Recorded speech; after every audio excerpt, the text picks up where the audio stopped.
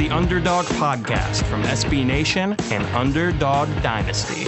Welcome back to the Underdog Podcast on UnderdogDynasty.com, SB Nation's home for G5 football. Once again, as we're tearing through the offseason, going by super quick at this point, back to talk some Conference USA. And throughout the offseason, we've had some folks on who cover specific teams within the league a little more closely than myself or my co-host Eric Henry do. So today we are diving into the defending conference champs, the UAB Blazers, of course. And to help us do that, he is the UAB beat writer on AL.com and also covers some prep stuff as well. We caught him in the middle of a baseball doubleheader, actually. And you can follow him on Twitter at Dudley Do Right with a W-A-L. So please do that after the show. But Mr. Evan Dudley, thank you so much for coming on today, sir. I appreciate it. Been looking forward to doing it. Awesome. Yeah. And also greatly appreciate you making time in between the busy prep schedule. Now I understand you're covering some baseball down there. And of course you got to get it in between the weather, obviously Eric and I south during the summer as well. We just had a crazy ending too. Their team was down by 5 in the bottom of the 7th, and they almost had it in to tie it up, and then a forced out at first ended up calling it at the end. So they ended up not able to complete the rally, but it was a fun ending. It should be fun to write. Nice. Other than football, gotta love when baseball's in full swing. We'll get it started then with Eric. I believe you kind of had some. I'm sorry, Eric, did you want to take first crack at it or did you want me to?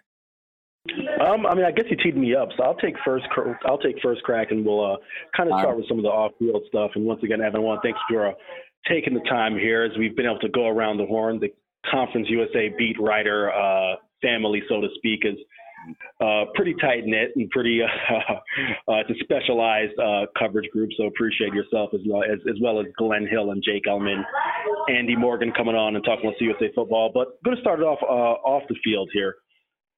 Everyone who follows the UAB program kind of knows the situation. The story's been told. The program was shut down, and they've managed to come back from the dead, literally. First thing first, what's the relationship between UAB and the city of Birmingham? Given the fact that the program was shut down, how much has changed between then and now as far as maybe a potential love affair with the UAB Blazers and the city of Birmingham?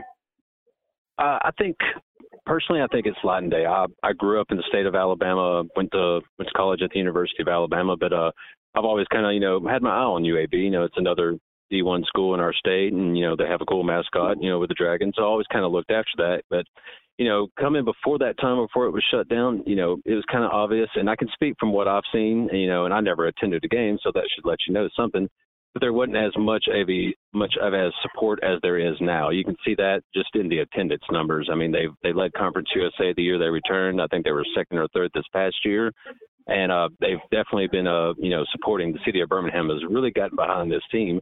And it used to be a basketball school, what UAB used to be known as, with Bartow coming in and building a baseball program. And when the football program came in, it's had some support at times, and they've even had some great players. You got Joe Webb, you got Daryl Hackney, obviously you got Roddy White, played many years for the Falcons, all-pro receiver there. I think he was a first-round pick for UAB. So they've had some history, but since the return, it's been night and day. The support is there. You can even see it in the travel. Look at the Conference USA championship game last year, and from my account, I would say probably UAB fans probably outnumbered MTSU fans in their own stadium.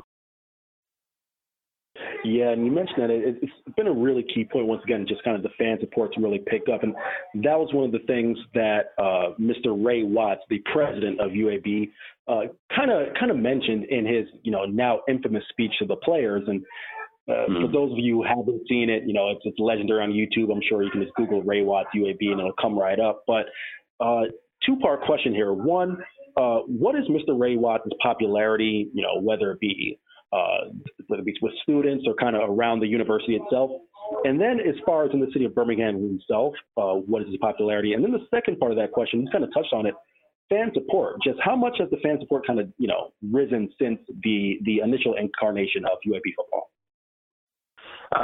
starting off with the first part of that question with Ray Watts, as far as fans, students that kind of support for Ray Watts, it seems to be mixed at times. There are people that seem to kind of put that behind them and just accept the fact that, he's here now and he's out there and he's supporting the football program now, publicly. And so some people are just, trying to leave that behind and move forward, while some people still kind of hold a grudge over that. And, I'm not one to judge to say whether you should or shouldn't, because I've never had my football program taken away. So it's one of those things that not many people experience. So you can't really describe those emotions yourself. But definitely as far as the fan base, it's still kind of mixed emotions towards Ray Watts. And as far as the city of Birmingham, including with those, obviously you got your fan support there. But as far as the city of Birmingham, it's still pretty much a working relationship with him being the president. He's a UAB alum. UAB is a top medical school in the country, in the world. Great things happening there as far as the academic side and the research side. And Watts probably plays a lot more of that part. And so he still has a good relationship with, I believe, the workings of the city of Birmingham. But as far as the fan support, it's still kind of mixed. And what was the second part of the question? Excuse me? No, yeah. The second part of that question was just as far as the fan relationship, how much has that really kind of risen since the first incarnation of UAB with, like you mentioned, none of us here have had our football program stripped from us. And whether those of us who all have alma maters and, support the football team in some form or fashion for getting into, journalism and communications. But it's kind of hard to put yourself in the fan shoes and say, hey, what's it like to have the program stripped from you? So just what is the fan support coming from the first incarnation of UAB to now having the team back in Birmingham?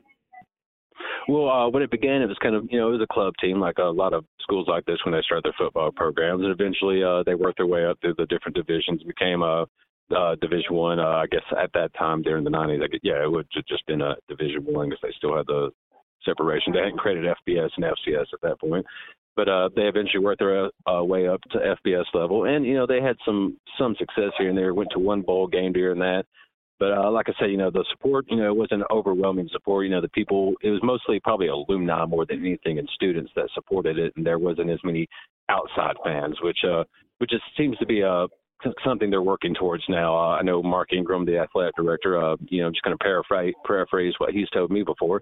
But, he wants to make fans out of Alabama and Auburn fans, in this state. When they're not watching their team, hey, you can come to UAB and watch those, because we're not trying to compete with you guys. We want your fans to be our fans as well. And so that seems to have carried, over into this, into the new revitalization of the program. And you just look at it from that perspective of, a lot more fans who were not Blazer fans before seem to have jumped on it. And, probably more so because of the national story of it, of the program dying and then being brought back. Because it's not like the SMU where it was killed off for, violations of NCAA standards and things of that nature, but it was actually cut for monetary reasons, as they say. There's a lot of good reporting from some of our other reporters several years ago whenever this went down, and they would have a little bit more clarification if you can go back and find those stories. But it's definitely grown since it came back. So I guess it's one of those things where you don't know what you got till it's gone. And now that it's back, people are much more grateful and, showing up, buying gear, and, all those sorts of things whenever you're building a program back up. I'm glad you mentioned, both Alabama and Auburn. And for those of you listening, we have Evan Dudley of AL.com, covers UAB football, on the line with us. And, covering FIU, it's kind of a similar situation, I like it, to UAB in a sense, in that FIU really is, they're not even, little brother. They're behind the Seminoles, they're behind the Gators, they're behind the Hurricanes, really in terms of relevance in Florida and especially South Florida. So with UAB, just how much of Birmingham is War Eagle or Roll Tide, and just in comparison of support, because I think you made a good point that UAB isn't trying to convert those fans to UAB fans as much as they are saying, hey, support, Auburn, support Alabama, and hey, just remember that we're here too. Exactly. And as far as the city of Birmingham, I think historically it's always been kind of about 50-50 as far as Alabama and Auburn fans. It's probably why the Iron Bowl was played in Birmingham and at Legion Field for so many years. It was, centralized in the state of Alabama, a lot of business in Birmingham. So a lot of people from those fan bases, as well as just alumni themselves, are living in Birmingham and working and living in Birmingham. But as you said, and like I said, Mark Ingram, the AD, has said, he wants to, not convert these fans, but just bring them along for the ride. It's not so much of a bandwagon mentality as is, while you're rooting for your teams, come root for our teams too. But if I had to say if there's one side that might be a little bit more so supporting UAB, it'd probably be the Auburn fans, because there's always been somewhat of an animosity between Alabama and UAB supporters, mostly due to, with Bartow back in the late 80s, early 90s, and they actually beat Alabama in basketball in an NIT game. So they have a 1-0 record against Alabama. So there's always a little bit of animosity. But then there's some of us who just, never seem to, really care about that. I'm an Alabama alumnus, and I've never, felt that way towards UAB. I've never kind of bought into that whole animosity. Looking forward to the future of UAB football, we know that there are plans for new facilities that have come with the team and the funding and the winning, plans for a new stadium as well as football facilities. And I say this sarcastically, Evan, only because I actually made the trip up to Legion Field last year when FIU had a game canceled against Alcorn State. It was actually rescheduled at Legion Field. Has Legion Field leaked on you? And once again, I say that sarcastically. That's not in a way to degrade Legion Field. And it's just, kind of a cheeky way to say, hey, the stadium has seen better days. So essentially my question here, Evan, is that Legion Field, what's the state of the stadium now, and what are the plans for the future as far as getting UAB in a new facility? Well, to answer the first question, I've never actually been leaked on in Legion Field. The press box is pretty tight as far as that goes, so you don't have to worry about any leaks or anything. But Legion Field is it's a very old stadium, but it's also a very historic stadium. So many Iron Bowls were played in that stadium. You also had Olympic soccer during 1996 during the Olympic Games in Atlanta. I believe I was an eighth grader in high school and actually marched the Olympic parade in the downtown Birmingham. But we had Olympic soccer there. Had the Birmingham Iron with the AAF until it was unceremoniously disbanded a few weeks ago. And the strange thing about the Birmingham Iron is they never really pulled the amount of people that UAB was pulling in at their state at Legion Field. But as far as the plans going forward, everything's pretty much been approved for the new stadium, and groundbreaking has been done, and construction should start sometime between this summer and in the fall. And they've already got name rights. Protective Life Insurance here in Birmingham has got the naming rights, so the stadium will be Protective Life Stadium, and it will be the new home. They're expecting to open that probably in the 2021 season, and it'll be probably about 45,000, but they can expand to 55,000 by bringing in additional seats. They've kind of planned that out because they want more amenities for the fans, because a lot of people are staying at home these days and watching games, so they want to make it more fan friendly. And so there's a little bit less capacity, but personally, I think that would be perfect for UAB and their fan support. Yeah, the in-game versus at-home experience is a debate that Joe and I have had in this podcast many times. Kind of shift to go on the field here, and I'm going to wrap it up here and then pass it off to Joe after this one. The Blazers have really been a running team the past couple of years, and simply put, that's something that can happen. We have one of the best backs in the conference. In my opinion, it's between him and Charlotte's Benny LeMay. Him being UAB's Spencer Brown. I'm looking at the name and I didn't say it. Between Spencer Brown and Charlotte's Benny LeMay for who's the top back in the conference. So obviously that provides a lot of stability in the running game. Is there any reason to think that they shift away from that in the coming year?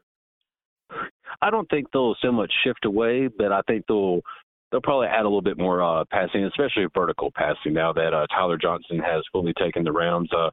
AJ Early, a great leader, and as Bill Clark has said, he's a warrior type guy. He went in there, he probably did more damage with his legs than he ever did with his arm, but the guy was a leader. He was tough, and near the end of last year, he had a shoulder injury, and he just he couldn't do so much anymore. And that probably goes into the you see UAB lose 27-3, I believe, in the final game of the regular season against Middle Tennessee, and then the next week they start Tyler Johnston and they end up winning the game.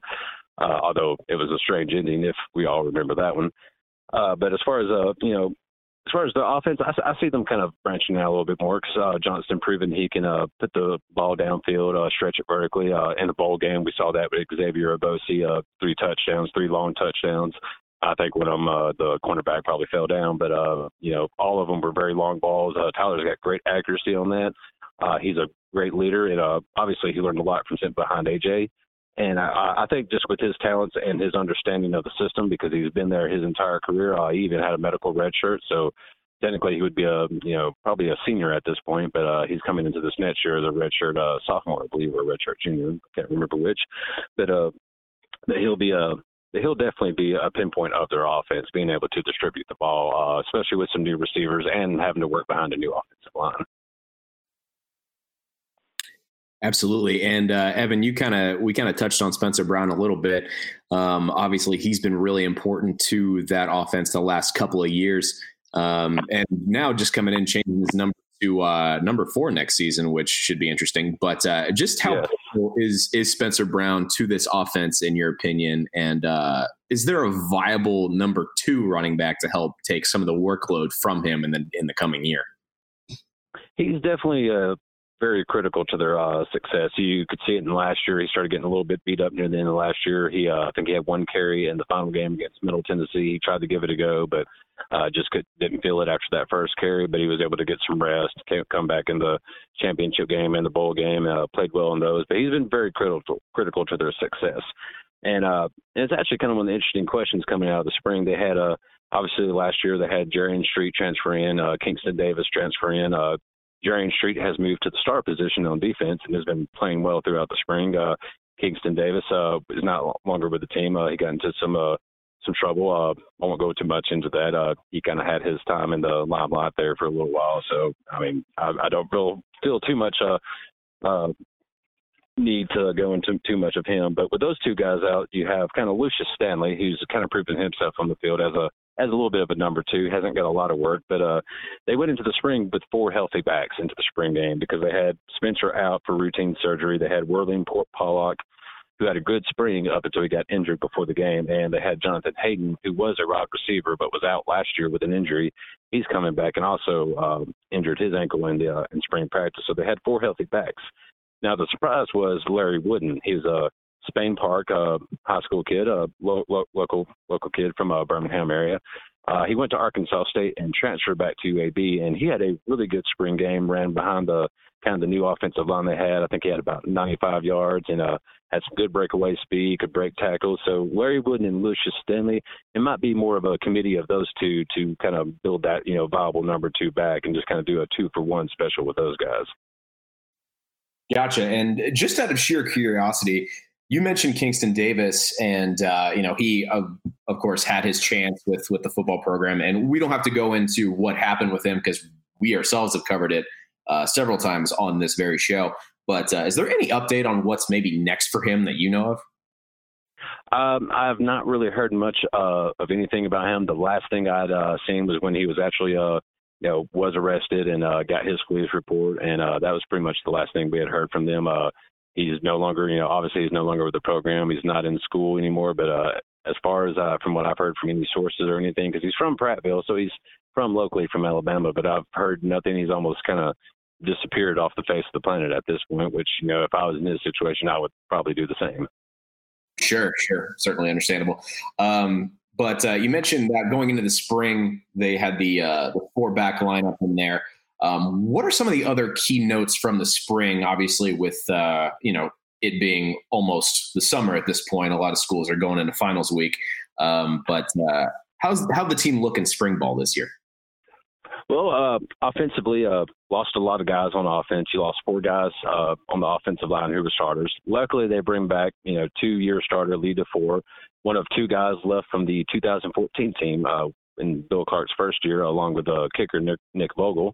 But the offensive line seems to have kind of supplanted itself somewhat in the spring, although there's still some battles going on around the right tackle and the guard positions. But with the spring, it was Colby Ragland at left tackle, David Galton at left guard, Dufour at center, returned to that position, Andrew Smith at right guard, and Patrick Nuss at right tackle. And that seems to be the first group right now. Now, obviously, there will be some more competition in the fall. And along with offense, they lost a lot of receiving. I believe it was their top 5 pass catchers. They returned 2 guys that had a few starts and some yardage, and I think maybe 1 touchdown between the 2. But Austin Watkins, he ended up getting a red shirt last year. The 4-game red shirt rule probably helped UAB more than they probably originally thought it would, especially with some of the JUCO transfers they had in last year. But Austin Watkins had an incredible spring. Kendall Kendall Parham is he's kind of one of those hybrid guys. He can get out there and wide receiver. He can get back in the backfield. I believe he had a 64-yard touchdown run against Coastal Carolina last year. And you got some other guys like T.D. Marshall, Cedarian Copeland. He's back from an injury last year. Myron Mitchell. He was a Samford transfer. I believe that was T.D. Marshall. T.D. Marshall was a Samford transfer. Myron Mitchell, he was a local Alabama kid, but I believe he went to Butler Community College out in Kansas. But that's kind of how the offense is looking right now, just kind of getting that offensive line. Because once they get that set, they'll be able to run the ball, obviously, with Spencer Brown and be able to open it up on the pass. Defensively, obviously, you lost a lot of guys on defense, but luckily they kind of bring back a starter in each group. You got Garrett Marino on the defensive line, just a big old guy, mean, but also kind of pretty nice guy off the field. But I believe he had a fumble return against Tulane last year, kind of showcased a little bit of speed. Along that defensive line, you got Fish McWilliams, who's done really well in the spring, along with Michael Fairbanks, Antonio Moultrie, who was also a teammate of Fish McWilliams in high school. Linebacker, you have Fitzgerald Mofor coming back as a starter. Chris Small, who played a little bit of linebacker and star last year, had a big year at the tail end of last year. He's actually moved to linebacker with Jarian Street kind of moving to that star position in the secondary. And as far as the secondary, you got Bronte Harris and Dejon Turner, both starters returning. And Dejon's kind of playing in safety with Bronte still holding down a cornerback position. But you got a lot of young guys kind of vying for playing time. C.D. Daniels, Starling Thomas, these were two freshmen last year. They were able to actually take their freshman year. They weren't redshirted because they actually had enough playing time. You got Will Bowler, Will Dawkins, Grayson Cash, a lot of guys coming up in that secondary. So I think it's more, Bill Clark is a good coach. And so he's going to be able to get these guys and really build them up, and having those leaders back in those each position groups is going to be beneficial to them going into the fall. Absolutely. That defense was actually the number one scoring defense in Conference USA last season for those listening. So certainly a critical group there. And you mentioned a lot of the young guys that are going to be a big part of that team this season. Going back to last season, though, we talked about at the top of the show how this team was able to win the league, obviously. Big rise to power for that program. In your mind, though, Evan, what were some of the biggest factors in this program getting to the top of CUSA so quickly? I think whenever they came back, obviously there was a lot of support. They had a foundation they actually started to help benefit their athletic foundation. They were able to build a new operations complex, which is a very fine building, just as good as some Power 5 conference teams. So they've got some facilities, except for, obviously the stadium, but that'll be coming in the next 2 years. But you got the kind of facilities that have been upgraded. And so there's kind of a little bit more appeal on that side. But also whenever they kind of redid this roster and brought in a lot of JUCO guys and a lot of guys for some other Power 5 teams that may not have gotten another chance at their current school when they were at a Power 5 program, and they were able to come and get some playing time and actually get the start. So a lot of these guys with experience in JUCO and other Power 5s definitely helped them, as well as some of the younger guys. You got Spencer Brown. He came along that first season. He was a freshman that year. Straight out of Mortimer, Jordan, just north of Birmingham. So right now it's starting. You can kind of start seeing the transformation from a JUCO heavy team to a more of a balanced kind of team as far as JUCO and prep players are concerned. But I think that's kind of helped a lot, kind of getting this off the ground, was just having so many guys come in and be experienced, not to mention just Bill Clark being a good coach. He took over a Prattville program, his first head coaching job. Within 2-3 years, he had him as a 6A power in Alabama, and he won 2 or 3 championships, I believe, before he took over as DC for South Alabama when they started their program. But and he's also got great assistant coaches. He's got guys he coached at Prattville who went on to success elsewhere in the SEC. Larry Smith, receivers coach, played quarterback at Vanderbilt. You had Kyle Tatum, played offensive line and defensive line at Alabama. Nick Gentry, who came in last year as the outside linebackers coach, which obviously that was an upgrade, as you see from Jamel Garcia-Williams, Stacy Keeley, what they were able to do last season. And he also played for, Bill Clark at Prattville, went on to Alabama, was a co-defensive MVP with Courtney Upshaw in 2011. Nick Saban was actually quoted as saying that, he's going to be a great coach one day. He had a lot of interest in what he could do as a coach. So I think it's a lot of those factors, the coaching, the roster build in the beginning, as well as the sport, because in the beginning, the first game back, they had 45,000 in Legion Field. which was pretty much a UAB attendance record, up to that point, besides I think maybe a few Power 5 schools that came in back in the early 2000s. That Bill Clark coaching tree is already starting to take shape. That's great to see, considering how just what this program has been through the last couple of years. But talking more about last season, this team obviously had the best defense in the league, super strong running attack. Evan, in your mind, what's the biggest thing that has to change about this UAB team this season in order to repeat the success they've had? They'll have to stay extremely focused. Obviously, in the past 2 years, they've lost a game there where they probably shouldn't have lost the game. Obviously, they were Charlotte in the first year. Last year, it was Coastal Carolina. But also within that loss, it kind of righted the ship and got them focused. As you can see, they came home for 2 games, got wins. They went on the road to Louisiana Tech, got North Texas. So that kind of focus and attention to detail, which Clark is very adamant about, in his program, and he's also one to take those losses and blame on himself, because he realizes that it's his job to get them prepared for games like that. So more so the attention to detail, not taking anyone for granted, and not relying on the past successes of what these teams have done the past 2 years, because this is a totally new team. Obviously, you got guys that's been a part of this success the past 2 years, but there's a lot of guys that are new to this, and they're going to have to listen to these older guys, and they're going to have to focus and not just rely on the laurels of the past teams. One more question about last year's team. Going back to the last 2 weeks of the season, UAB loses big in that last game of the regular season to Middle Tennessee State. Fast forward 1 week after that, and they beat that same MTSU team in a dramatic Conference USA championship game.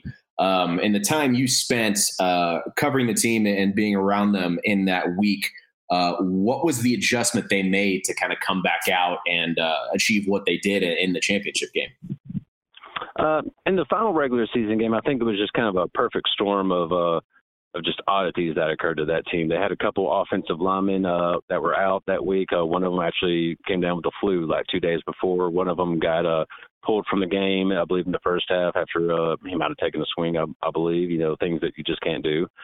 Spencer Brown was not starting the game. He had 1 carry, probably, I think, for 0 yards, actually.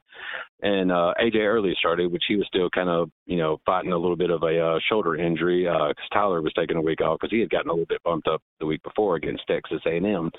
So I think at that point, maybe with having already taken up the Western Division crown, I think maybe Clark might have just been trying to play his cards close to his vest at that point, because you could see in the next week it was a totally different team. You had Spencer back, the offensive line was back, Tyler Johnson was starting, he was throwing downfield, the defense was a little bit. I think the defense obviously too probably learned a little bit from that first game with I can't remember his name all of a sudden. Stockstill, played a very good game that final regular season game, threw all over that UAB defense, and he still had success in the championship game. But the defenders were a little bit more keyed on his tendencies and what he was able to do. So I think that had a lot to do with the changeover in that 1 week, was having a lot more guys back, having your offensive line back, your starting running back, the quarterback who had won you the Western Division and who was, opening up the offense a little more, and just having a little bit more experience on defense after seeing Stockstill for a week. Got it. Yeah, no, that totally makes sense. And I believe it was just that it all came down to that last play when MTSU had that crazy penalty. And what was your reaction watching that play? Do you remember? I remember watching it, and I'm sitting here thinking, they're going to get this kickoff. They're going to have a chance to maybe get down, get a field goal. I think they might have won by 3 points. I don't remember it exactly. It's been a few months back, right. But it was a chance for MTSU to have a chance to either tie or win the game there. But after that penalty occurred, I was just kind of stunned. I was like, is this how this is going to happen? Is this how this ends? Because if it is, I can go ahead and start writing my sidebar right now on this right now, because this might be the oddest ending I've ever seen to a championship game. It's definitely up there as far as I'm concerned. Evan, before we let you go, understand you and I have some similar musical tastes. Eric was telling me you went and saw the Dave Matthews Band a couple days ago. How'd that go?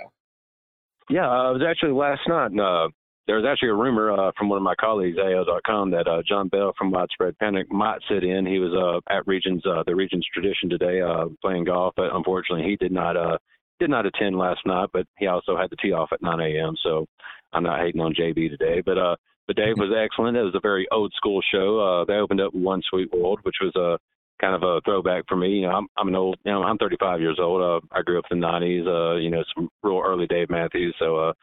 It was real good old school show. I really enjoyed it. And a couple of cool covers, Sledgehammer by Peter Gabriel. I'm a big 80s pop music fan, so that got me going. So it was a great show overall. Nice. It was an outdoor show, I'm assuming? Yes, Oak Mountain Amphitheater, one of the great locations in Alabama to go see a show. And they didn't close the watchtowers, which is always good for me because they've done that forever for like 20 years. So I usually end up walking if they play that in an encore. Oh, man, I bet that was a lot of fun.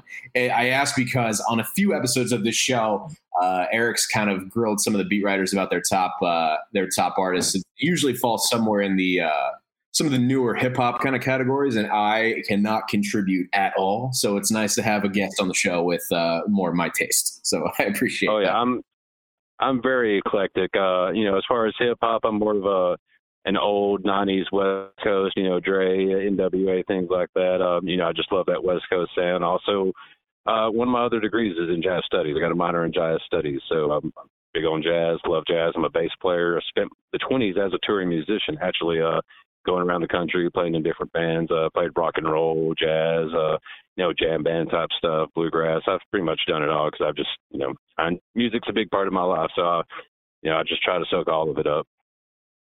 That's awesome. When the day eventually comes when we start that jazz podcast, Eric, we'll have to remember to get Evan back on the show. Absolutely. Yeah, Joe, I was going to say, I was getting ready to opine as far as the Dave Matthews Band goes, but I really think when you start talking to some of the other writers about the musical taste, and then Evan just jumps in with his entire history of his musical talents. We definitely need to have a second podcast as far as a musical debate and see if we can kind of get this thing going. And last thing, Joe, I will jump in and say this because I do tend to give you a hard time about Dave Matthews Band. And yes, the rest of the beat writers' taste tend to lean to 2000 through current hip hop. But I do have a hot take for you. I do believe that Cracked Rear View by Hootie and the Blowfish is a top 10 album in the history of albums. I think it's that important in the culture. I guess it depends on how old you are, but I think if you're somewhere in our age range, no matter who you are, it cuts across genres. You have to be able to appreciate Cracked Rear View.